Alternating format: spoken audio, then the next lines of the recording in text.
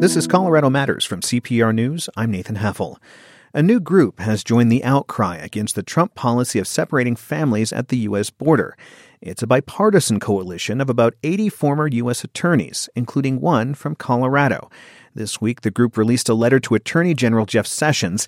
It says the family separations have led to unnecessary trauma for the children and a burden on the justice system.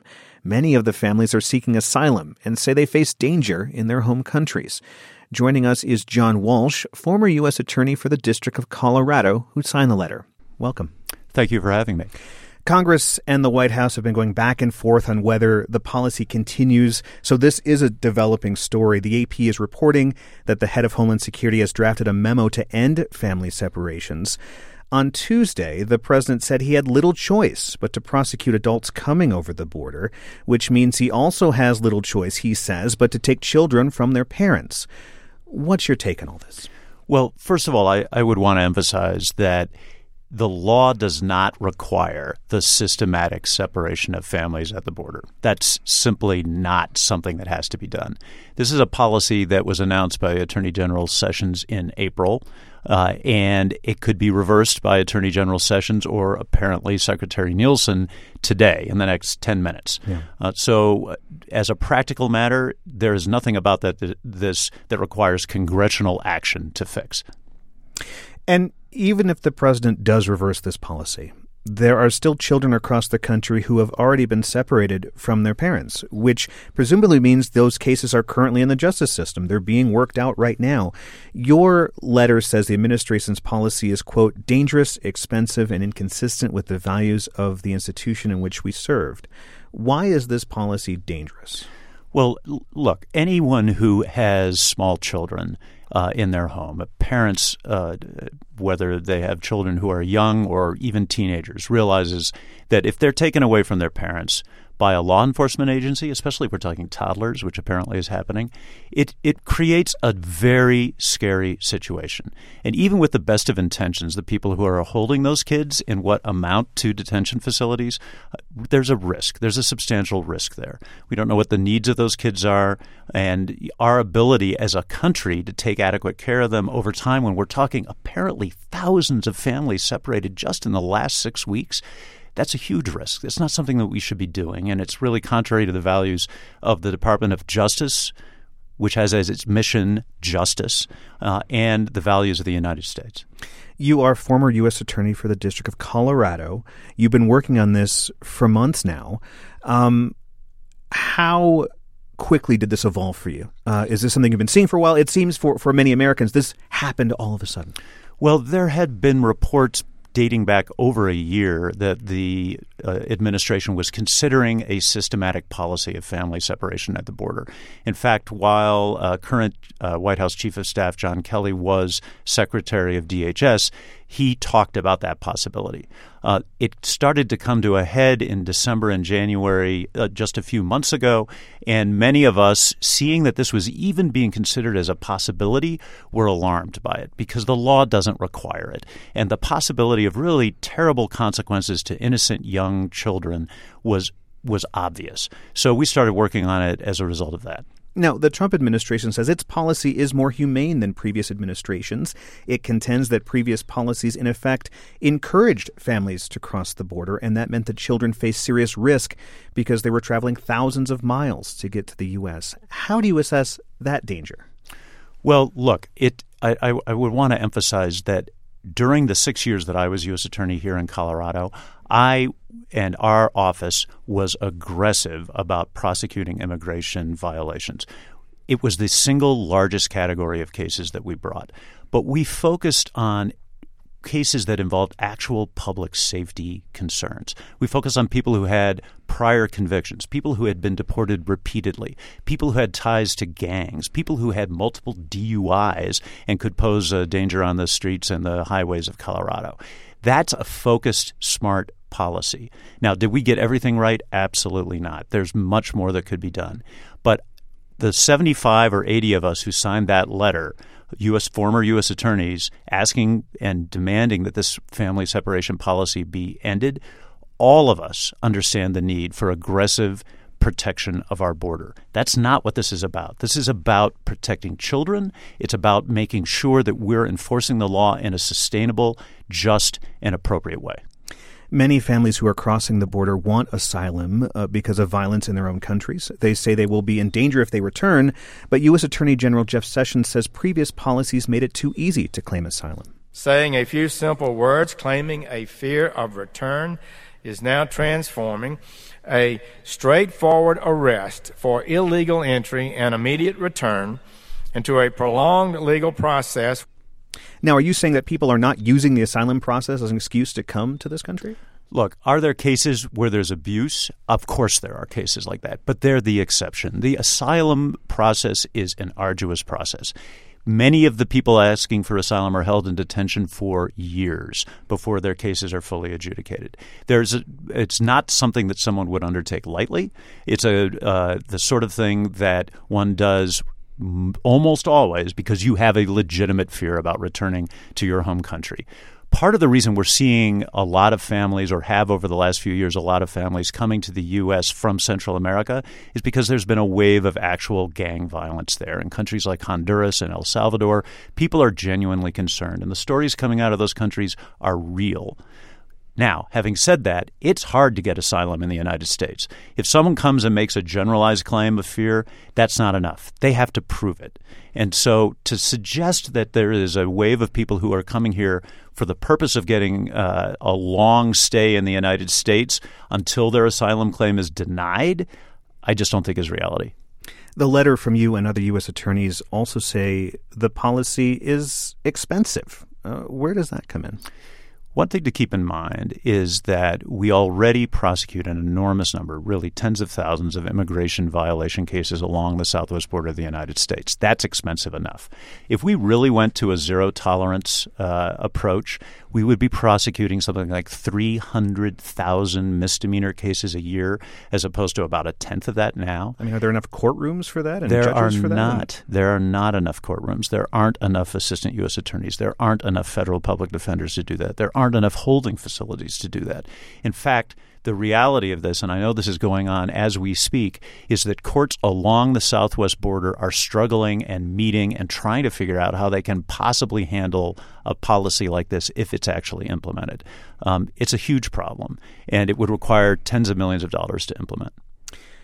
What about the argument that the job of the Justice Department is to uphold the laws and protect U.S. citizens, which is what the Trump administration says is happening? Well, of course, that's the role of the Department of Justice.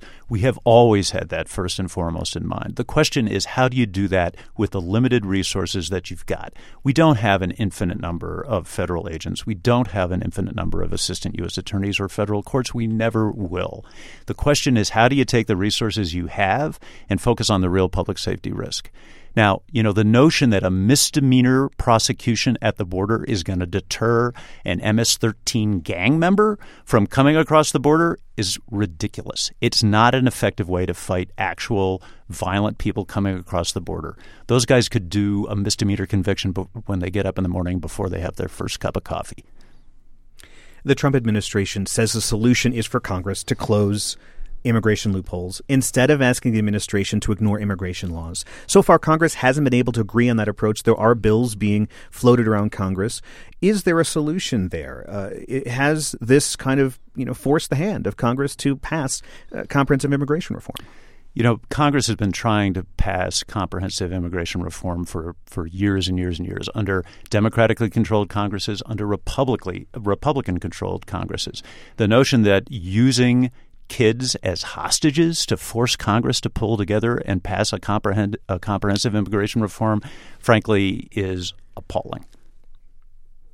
Do you think, though, that this controversy might actually break the gridlock in Congress and lead to change? The reports I've been seeing over the last 24 hours suggest that while there's a lot of effort to try to get out from the very bad publicity that's coming out of this, as it should be coming out of this policy, that there's no consensus on how to do that. So if history is any guide, the likelihood of comprehensive immigration reform coming out of this situation is slim to none. Thanks for joining us. Thank you. John Walsh is former U.S. Attorney for the District of Colorado. He's now with law firm WilmerHale in its Denver office. We've been talking about a letter from a bipartisan group of about 80 former U.S. attorneys, including Walsh. It condemns the Trump administration's policy of separating families at the border, and this is a developing story. This is Colorado Matters from CPR News.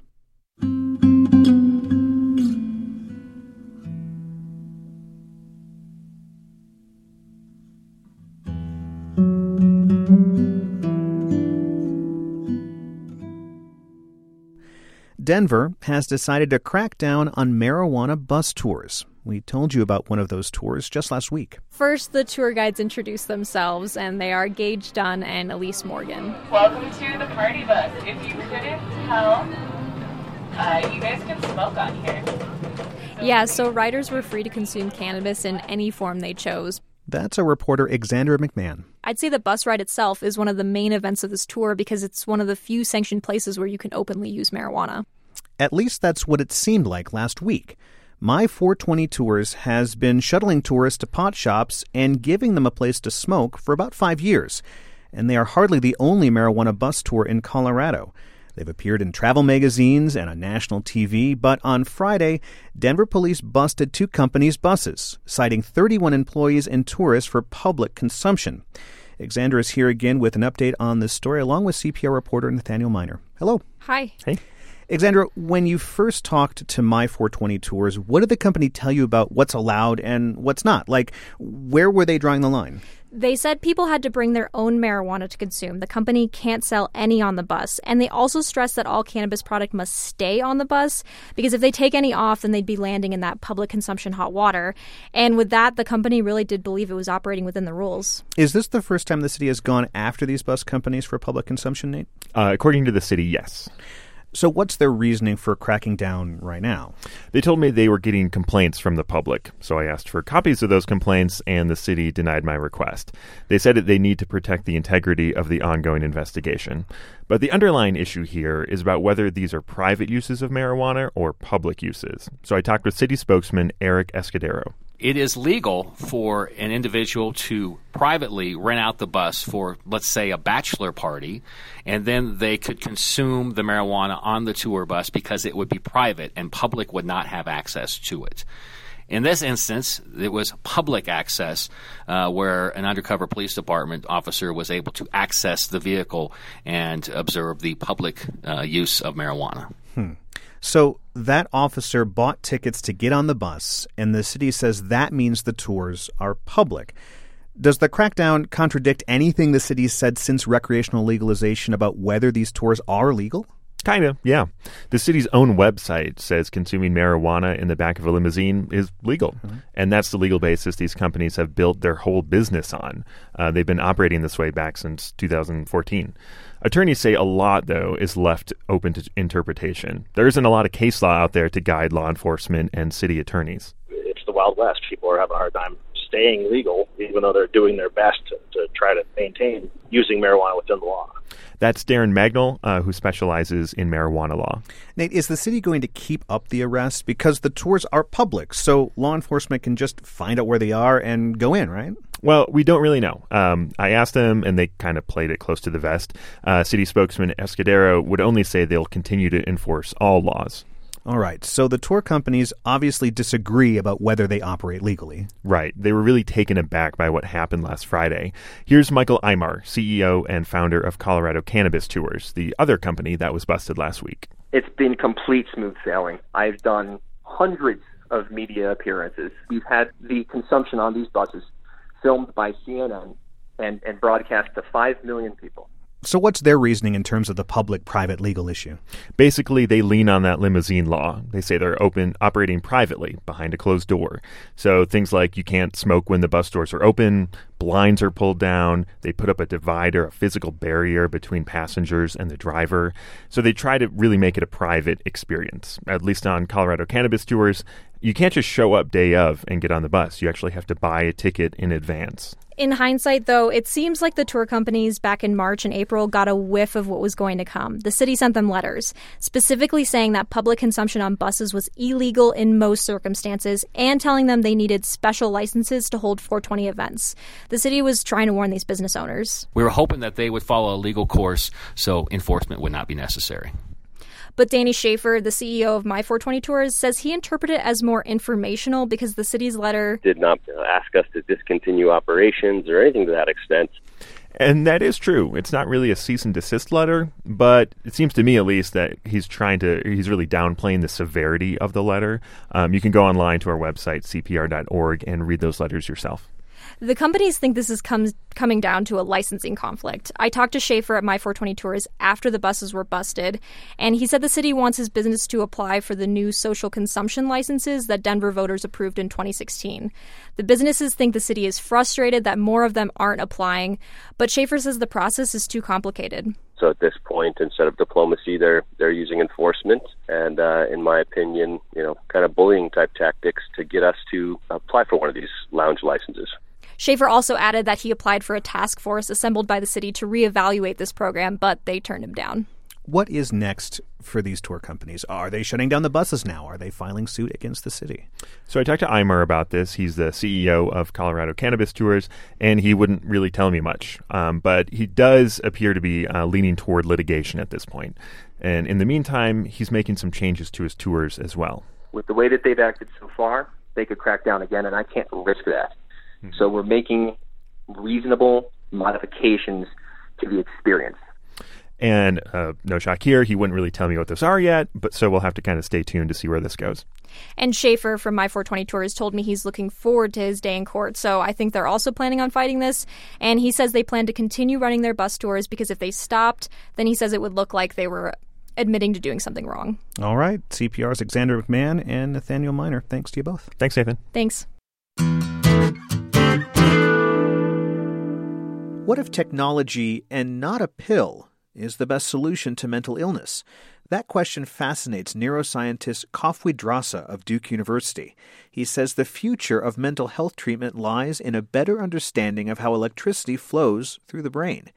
CPR's Brad Turner has the story. Hi, Brad. Hi, Nathan. How'd you hear about this work? Well, Drasa talked about this at the Aspen Ideas Festival, where I'm headed next week. I was watching some of the talks from last year and found this one fascinating, so I wanted to share it. It's a great example of the kinds of thinkers who gather in Aspen each year. Kafui Drasa says the intersection of technology and medicine is a lifelong fascination for him. It goes back to a scene from a blockbuster he loved as a child. Here's Kafui Drasa. So every great science story begins with science fiction. My story was no different. I remember when I was 7, I finally convinced my parents to let me watch Star Wars. And so I got to the second one, Empire Strikes Back, and there's this scene where Luke Skywalker gets into this battle with the guy who ends up being his father, Darth Vader, and he cuts off his hand. And, this could be like really traumatizing for a little kid. Luke Skywalker's walking around without a hand. But next thing you know, Luke's got a new hand, right? It's this robotic engineered hand that's working, and as he thinks about moving this hand is working just like his own. And I remember being struck that that picture of technology augmenting and improving folks who had injuries and improving their function never left me. Fast forward a few years. Drasa went to Duke University for grad school to study neuroscience. He did a mix of research and clinical rotations, which meant he got to see patients up close as they grappled with mental illness. There's one patient that stood out to him, a 19-year-old man named CJ. CJ had been a high school valedictorian and headed to college. As soon as he got to campus, he lost the ability to concentrate. He'd have screaming fits. He attempted suicide twice. He ended up as a patient in the psychiatric unit where Drasa worked. CJ's diagnosis was grim, schizophrenia. Drasa still remembers how painful and how personal it was to break the news to CJ's parents. They had a reaction that I'd never quite experienced before. As soon as the words schizophrenia left my mouth, both his parents started trembling. And I thought I needed to explain the disease and the prognosis and the course, and I only got this look of defiance from both of his parents. And so I kept going, and finally his dad just stops and he pauses and he looks at me and he says, "Dr. Drosa, pick another diagnosis."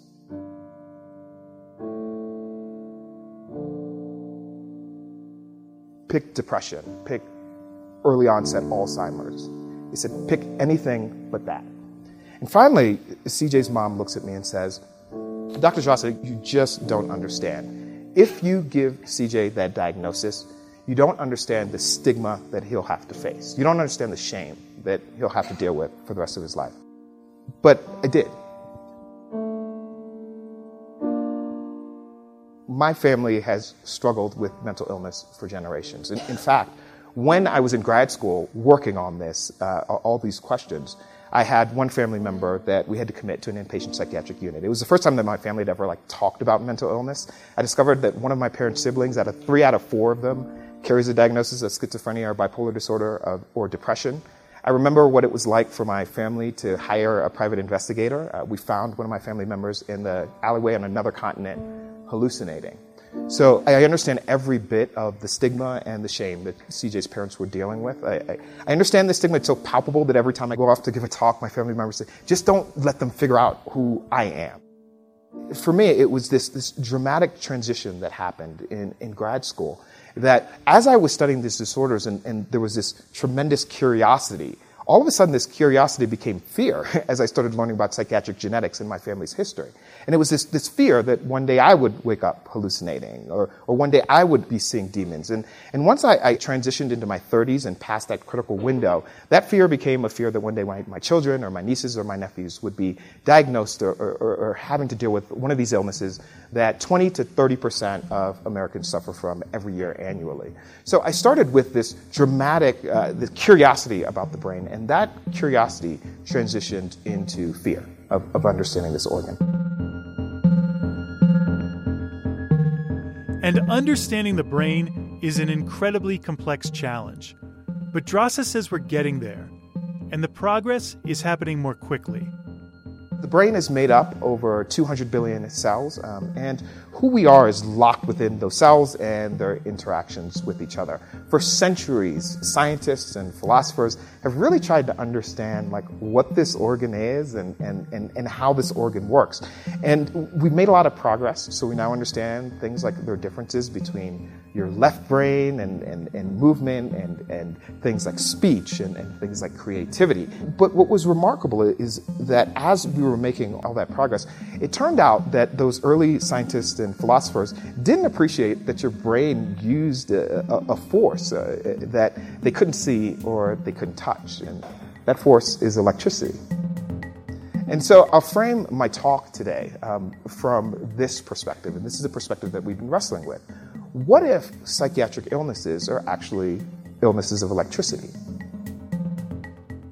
Does that sound far-fetched? Maybe it shouldn't. Consider this.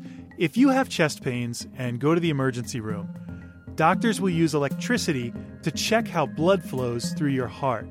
They might recommend a pacemaker to keep your heartbeat regulated using steady electrical rhythms.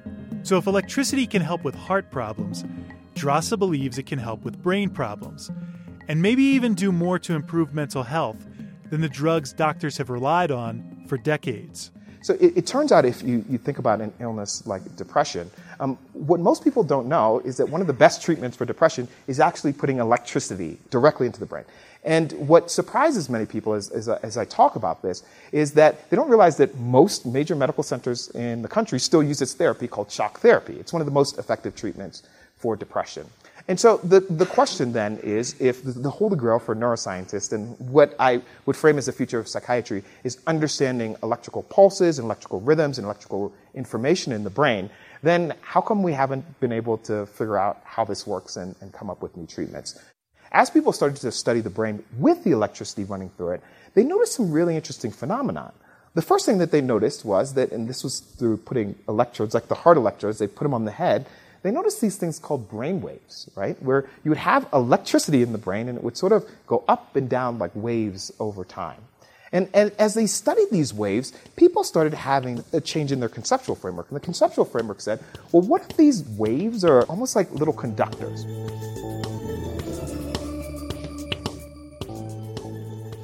Little conductors in an orchestra, and they allow brain cells to keep their tempo, such that brain cells can work together to produce music in the same way that all of the musicians in a symphony can produce music together by being coordinated by the conductor. This gets to the core of Drossa's hopes for the future of psychiatry. If there's this system of brain waves and little conductors that makes your brain work correctly, then maybe disruptions to that system cause a lot of mental illness. So using an electrical charge in just the right way might just get the brain working in harmony again. This is still a new idea, but the waves and conductors in a human brain also exist in animal brains, including mice. So Drossa works with mice in his laboratory. He calls them animal models. We take animal models and then we expose them to things that give rise to mental illness in humans. And so some of those manipulations might be genes, or we can expose them to a lot of stress. This stress can be things like separating them from their moms when they're young as a model of childhood trauma. We can expose them to things like bullying in adolescence. Or we can expose them to drugs of abuse, whether it is things like opiates or cocaine or alcohol. And we can see how that changes their brain metronomic systems. The tools that Drossa uses for his research are as tiny as they are complex. Scientists implant tiny wires, smaller than a hair, into the brains of mice. It gives them data about brain pulses and cells. The mice wake up from surgery, recover for a few days, and then they start to explore their world and feed massive amounts of data to Drossa and his team. Once Drossa has that data coming from the brains of his mice, he can sift through all that data and find certain patterns in the brains of healthy mice and other patterns in the brains of mice that are simulating mental illness. Then we can figure out where the metronomes are basically dysfunctional in the animal's head. Then we apply stimulation tools to fix that. And so the stimulation tools, we have to have ways of reading information or reading what the metronomes are supposed to be in the animal's head. We have to pull that information out in real time, process what the metronome is supposed to look like, and then send the information back in the animal's head in the right way. And we're able to send that information back in, sending energy back in using either direct electrical stimulation or we're putting light back in.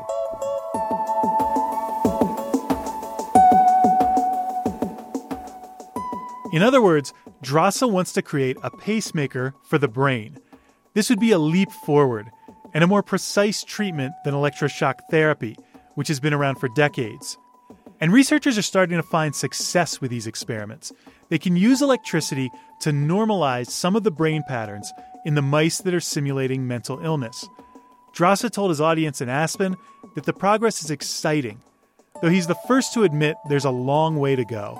Okay, so I could imagine what everyone is thinking at this point in time. A mouse doesn't hallucinate, and a mouse certainly doesn't get suicidal. A mouse isn't CJ, a mouse isn't my family member, right? And so I think it's important to say that that isn't exactly the reason why we use mice, right? And I think in the same way that you can study a mouse's electrical rhythms in his heart and figure out things that are principles that are conserved across species, it's the same way that we can use these animal models to figure out how ultimately to target brain pacemakers in humans.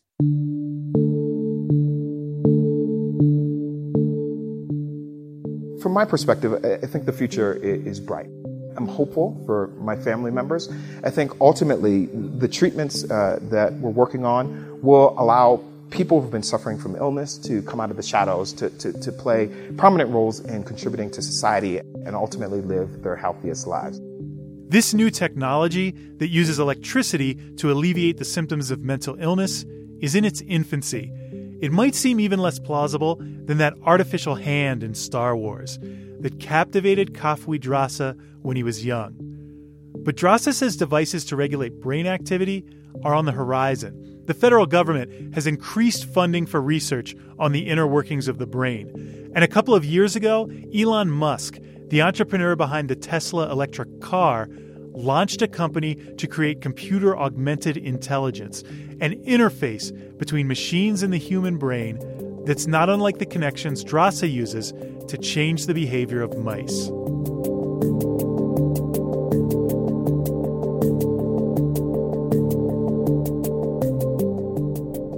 That's CPR's Brad Turner. Kafui Drasa's speech was taken from the 2017 Aspen Ideas Festival. Find a video of his entire talk, more highlights from previous Aspen Ideas festivals, and learn about this year's festival, which starts Thursday at cpr.org.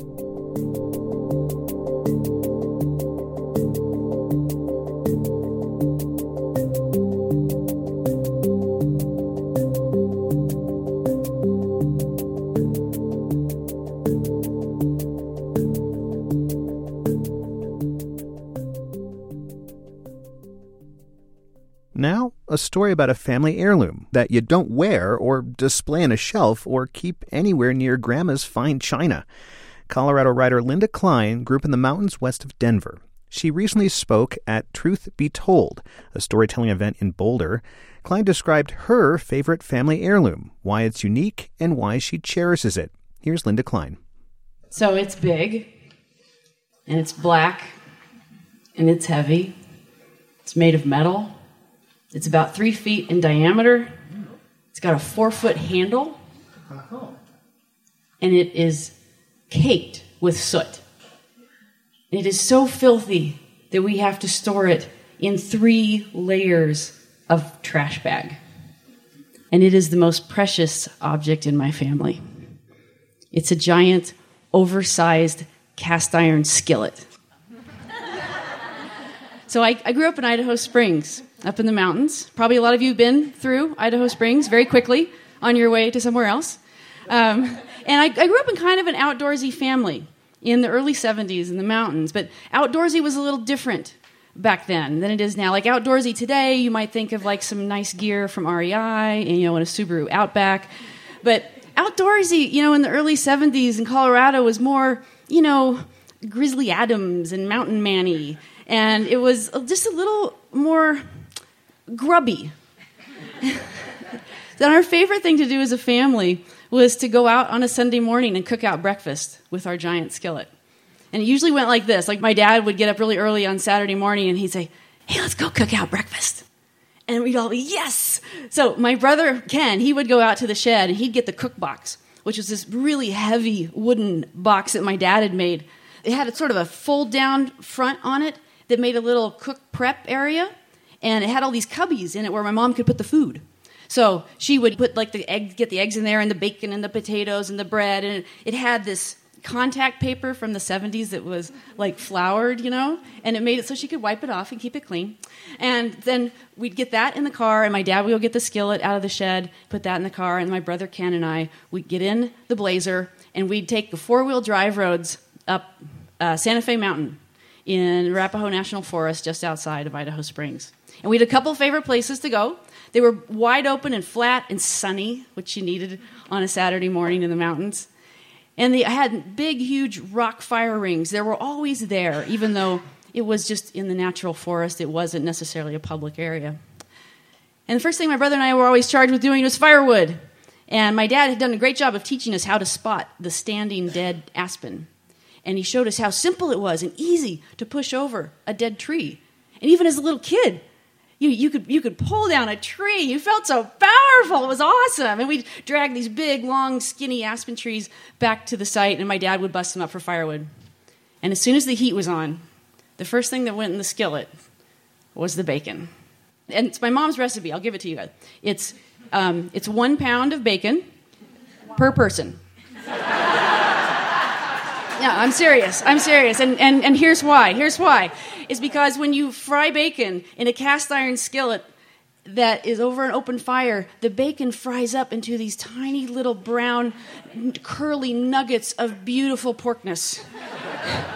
And when it was all done, my mom would have to scoop all the bacon out and put it on some paper towels. And we tried really hard not to eat all the bacon before the breakfast was complete, and sometimes less successful than others. And the next thing that went in were the potatoes. Into the hot bacon grease, Mom would dump the potatoes, and they're full of moisture and water, so they would hit the grease and just all the moisture would fly. You had to kind of stand back. And this is the part of the process where I learned as a kid the word patience, because potatoes take a while. And this is also kind of an interesting thing that I noticed growing up with this. And when I cook outdoors as well, there is some kind of anomaly with gravity around an outdoor cook site. Because it doesn't matter how much precaution you take or the steps you do to prevent this, somehow the earth rises off the ground and into the skillet, or perhaps into your coffee, and it gives everything we ate outdoors this Grizzly Adamsy crunch. The last thing my mom would put in the skillet was the eggs. She would dump them in with the potatoes. She'd scramble them right in the pan. And we would stand by with our little aluminum camp plates ready to go, because nothing cools off hot food faster than a cold mountain air on a Saturday morning. And we'd as quick as we could. And I think about, like, my grandma's fine china is definitely precious to me. And, my grandpa's wooden rocking chair that we have at my house, it's something I want to keep. But when I think about that skillet, my heart gets full and my eyes sparkle, because that filthy skillet is our one true family heirloom. Thank you.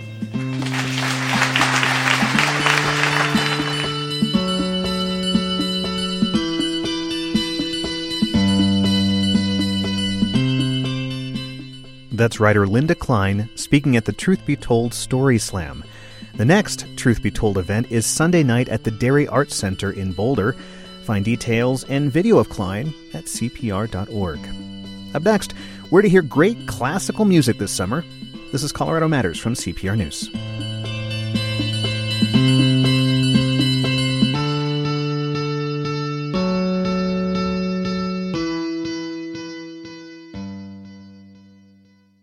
You're back with Colorado Matters from CPR News. I'm Nathan Heffel.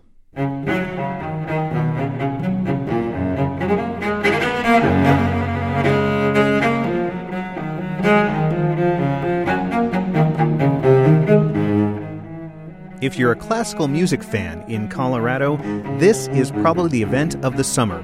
Cellist Yo-Yo Ma's upcoming concert at Red Rocks Amphitheater. The famous musician will play a solo recital performing Johann Sebastian Bach's 6 cello suites.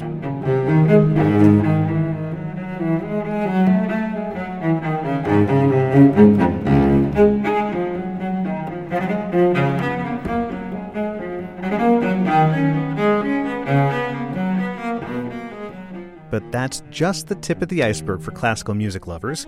Musicians from around the world come to the Rockies each summer to play and teach at music festivals across the state.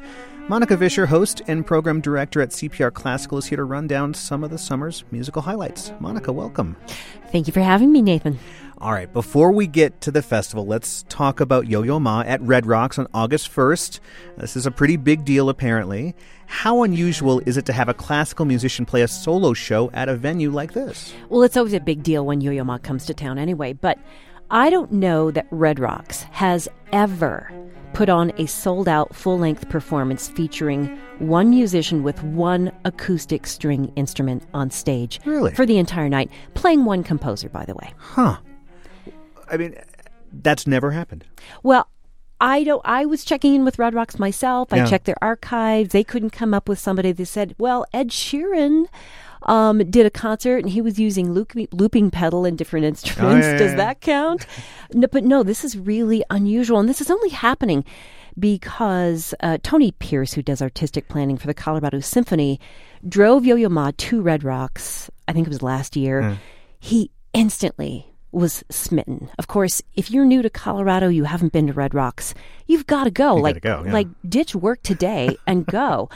One of the most renowned classical musicians today. He has this uncanny way, Nathan, of tapping into humanity through music. And this is why that show sold out instantly. Just he's able to share this powerful experience. I want to hear a bit more of what Yo-Yo Ma will be playing at Red Rocks.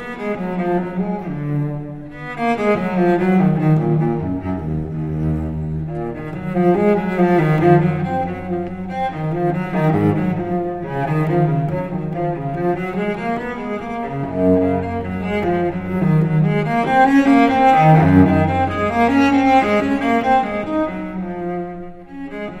is more music from Bach's 6 solo cello suites. It really is beautiful music.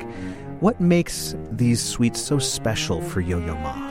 Well, ever since Pablo Casals discovered them over a century ago in a secondhand music shop when they were unknown, basically, other than these boring exercises, in Barcelona, he discovered what really isn't going too far to say is a holy scripture of sorts for cellists. If you're a serious cellist, you study these works, you know these works. Casal did for decades. And the same is true for Yo-Yo Ma. He comes back to them time and time again. He's recorded them a couple of different times, and here he's coming back to them again. He said, these pieces have taught me compassion and objectivity while also showing me the beauty of joy and solace. And he is sharing all 6 of them in a row in one night, August 1st, Colorado Symphony bringing him. It's going to be a magical evening. And they're truly mesmerizing pieces. They are. Yeah. You think, how can I sit through 6 solo cello suites? But please, you've got to try this, a special Yo-Yo Ma. Yeah. Well, let's talk about festivals now. Mm-hmm. The granddaddy of classical festivals in Colorado is the Aspen Music Festival and School. They put on dozens of concerts each summer in the Roaring Fork Valley. Tell us about who's playing those concerts. So these are world-famous classical musicians who come to teach and perform.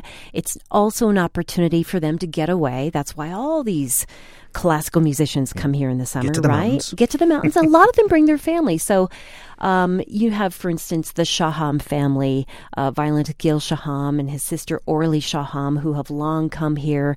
And from one summer to the next, various family members are here. And they bring their kids and they perform. And people come to the beautiful Benedict Music Tent and sit in their shorts and enjoy these concerts. And there are hundreds of students, like 600 students, Nathan. There is no teaching festival like this in the world, where we have 600 students come, a huge force of faculty, and they come to study with the pros. David Finkel, cellist, Wuhan pianist, a couple. They lead a chamber music studio up there. And it's mostly college-age students.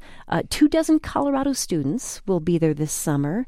And the orchestra pros play right alongside with the students. It is one of the most, it's a life-changing experience for most of these students who go up. Well, let's hear some music that's on the schedule at Aspen this summer. It's Symphonie Fantastique. CPR Classical will actually carry this concert live on August 19th.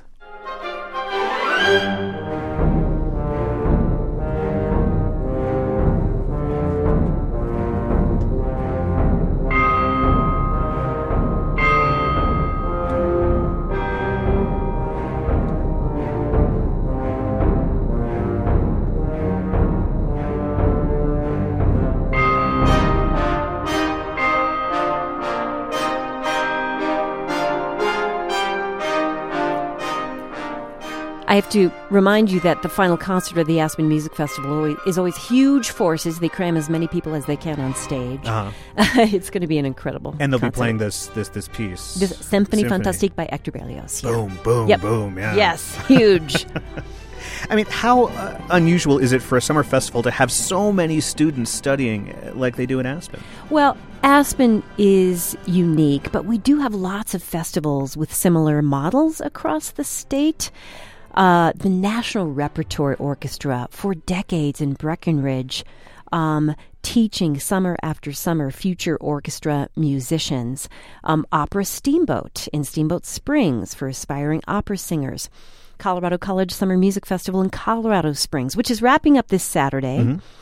We'll be broadcasting that live in conjunction with KCME in Colorado Springs, Rocky Ridge Music Center in Estes Park. So they are out there. There are students flocking to Colorado to study all over our state, in our mountains mostly.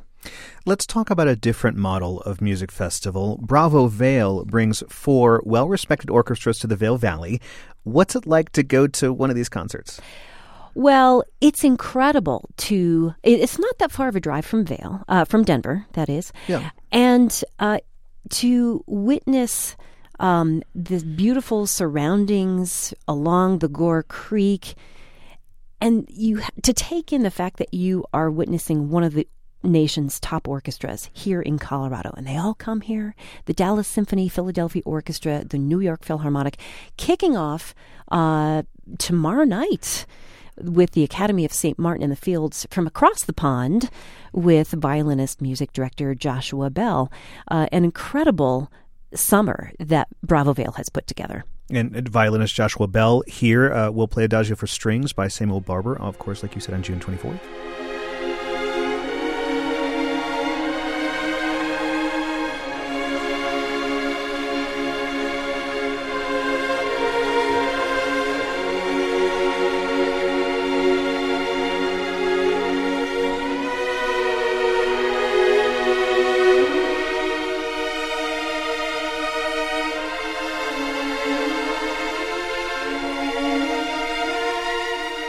I always think of Platoon when I hear this. I know. It's like name the movie you think of, right? Name the moment. It has become the nation's song of mourning. So that's just a piece of music. There's an incredible All Rachmaninoff concert happening next Wednesday night up at Bravo Vale. Anne-Marie McDermott, the artistic director and pianist, she's incredible. She will be performing as well. And what I love is where she shines the Classically Uncorked series chamber music. Now, Central City Opera returns this summer, and the schedule includes opera War Horses by Mozart and Verdi. Monica, what's your favorite thing about this festival?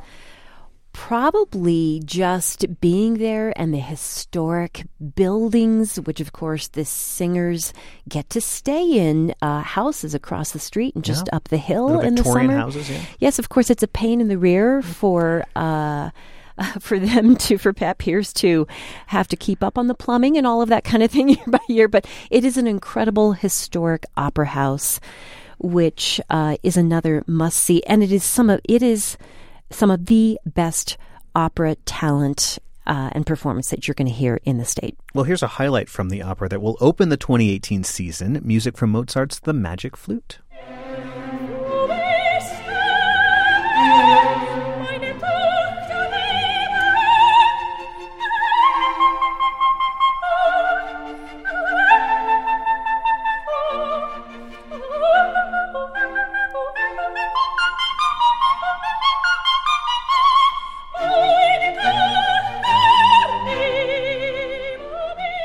Now, all of the festivals we discussed have been around for decades. There's a relatively new one in Boulder, though, that returns for its second season this year. Tell us about that one. Yeah, this was kind of a fun surprise a couple years ago. The Flatirons Chamber Music Festival. This one is in Boulder, debuted last year, returns this year. It is short, handful of concerts that are presented over a week. And it really is another group of musicians that we've kind of imported from across the country. These are musicians from New England in their 20s. And they just love the intimate setting. One of the concerts is in a barn. So that's the Flatirons Chamber Music Festival. Let's hear a little music from the composer in residence at Flatirons Chamber Music Festival. This is called For Purple Mountains, and composer Benjamin Park says it's inspired by the Rocky Mountains.